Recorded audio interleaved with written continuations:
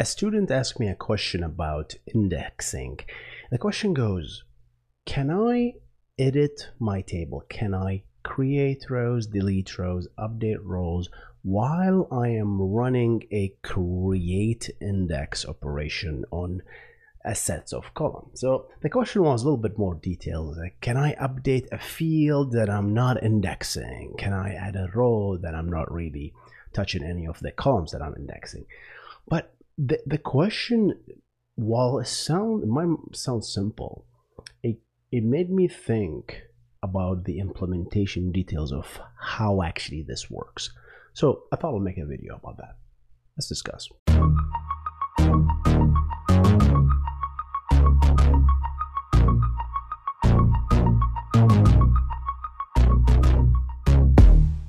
Welcome to the Backend Engineering Show with your host Hussein Nasser.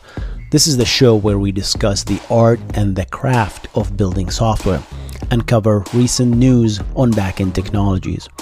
If you enjoy the show, make sure to subscribe to the YouTube channel and rate it on Spotify and Apple Podcast. With that said, let's get on the show.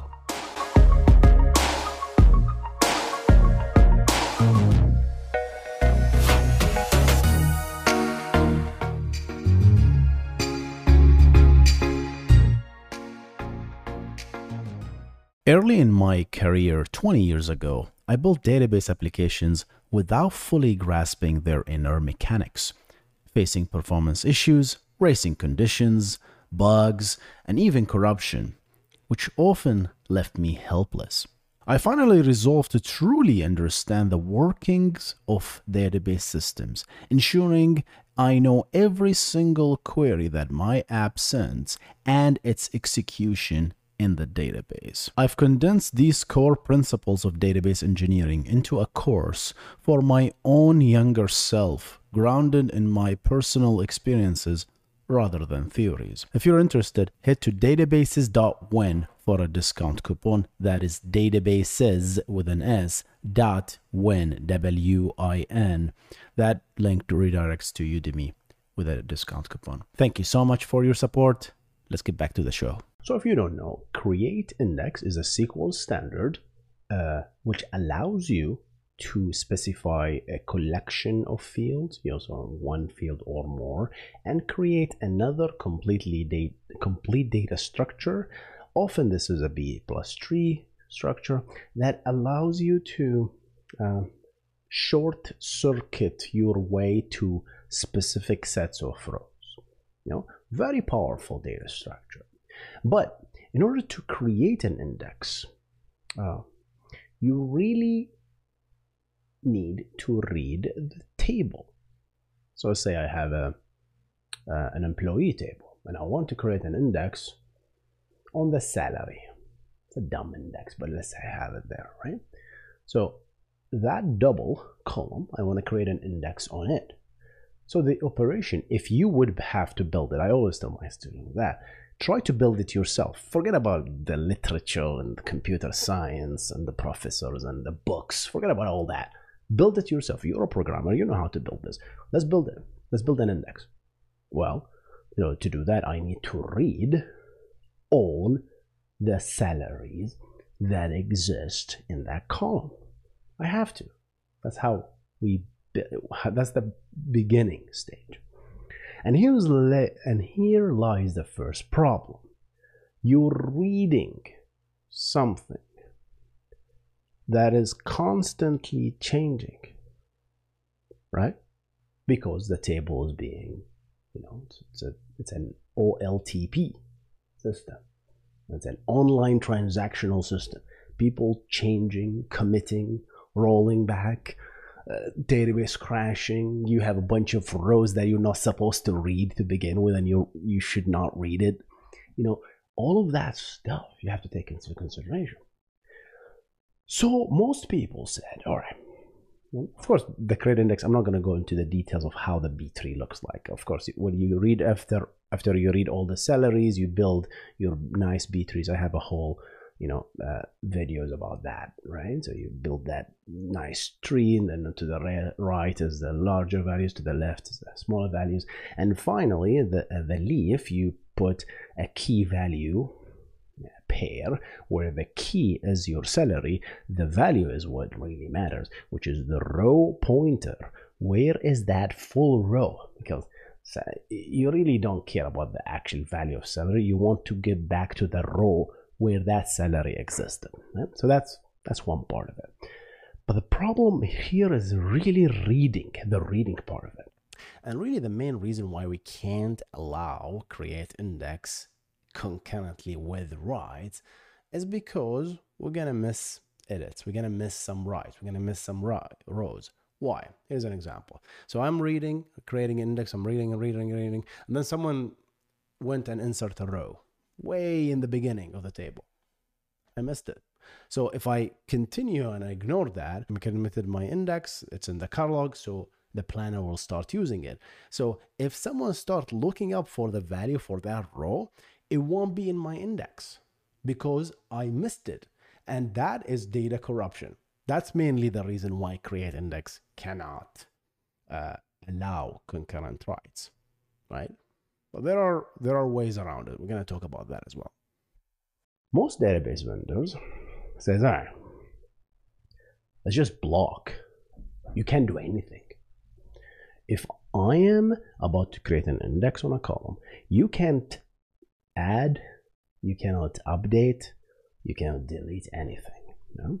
So create index acquires a special kind of lock that we call it conflict with updates, delete, and insert. And for that matter, even select for updates. But most databases that I know of, you cannot do any edits, but you can continue to read, right? So once you create an index, that operation blocks everything else, right? So that the create index takes finite amount of time, it builds your structure, and then it commits and done, and then it releases that special lock so that other operations can continue. That's why creating an index can be expensive, right? So as a result, it blocks other operations, right? And people don't like that. Like imagine you're doing an insert and all of a sudden your transaction is blocked. It's like, what's going on? By blocking, I mean it's just waiting there, right? So in a production system, people often don't use create index like online like that, right? But most of the time, this won't work.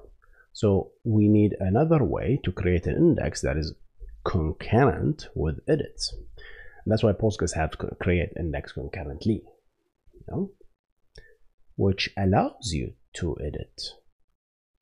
It allows you to insert and update and delete. So that's where that question came to my mind. All right, I know that while you do create an index, you cannot edit the table. When I say edit, I mean insert, update. It's just that's a GIS thingy. Like we say edit, and that's what I mean by edit, right? It might not be a database thingy, but that's the terminology that is. But create index concurrently allows it to do that. Allows you to edit the table. The question is how? Well, here's one method that I found out. If I want to implement something like that, I don't know the implementation of how create index can run concurrently with other edits. That doesn't make any sense if you think about it. It's like, because that's really dangerous, right? So they must have solved it in a way such that it does not cause a problem. But here's the thing, if you read the documentation of create index concurrently, it's almost 2 times slower than the actual create index. Why? Well, let's talk about that. So if I were to implement this, at the moment of create index, I would take note of the last committed wall entry, which is the write ahead log. That's how I would do it. This is where the last time is actually something has changed in the database. I'm reading the snapshot, almost I'm reading a snapshot at this particular moment, right? And then I'm gonna read everything in that table, right? And I'm gonna build my index normally. At the end, I'm gonna evaluate. Of course, meanwhile, people have edited my table. People inserted, deleted, right? So now I need to revise.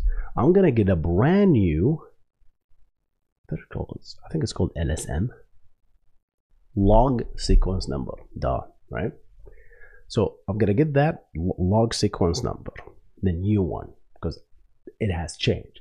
And then based on the diffs of what has changed between my beginning LSN and the current LSN, I will read only those changes and will apply them again. So this changes should be way smaller than the entire table, of course, right? So I'm gonna start applying the index again. It's like as if someone is just changing this new index on the fly, right? All right, and I'm gonna do this. And before I do that, I'm actually gonna take note of the last LSN, right? And then do that operation. Then after I apply these diffs, I'm gonna check again. Did someone actually make changes between my last and the new one, right? And of course, it might actually be that the fact that more people actually made these changes. So we'll do this again and again and again. So there might be a chance that with this implementation, create index concurrently will never finish, right? But it will catch up eventually. That's my guess, at least. Okay? But the thing is, we really cannot make the index available for use until we completely sure that we are absolutely done. That moment where we're absolutely at the end of the index, the last log segment is the same as the last log segment from when I actually started. Then I know that, oh, nobody changed. Quick, let's commit. And when we commit, we actually commit the catalog changes, like the metadata. And then all of a sudden, poof, this index became available online. Right? And of course, that's how I think about it. Right? That's how you implement it. And then it kind of explain why create index concurrently is slow. Now, I like to do this kind of thing to see how I would write something. Because when I look at the thing, most of the time my implementation is atrocious, right? And I went way wrong. But it will be interesting to look at this and actually compare it with the actual implementation, because Postgres is open source. We can actually look at the code and see how they implemented it. But yeah, guys, that's how I want to talk about it. Create index concurrently, right? Almost always production use create index concurrently to actually add an index while on actively, right? While the database is being actively edited. All right, guys, that's all from me today.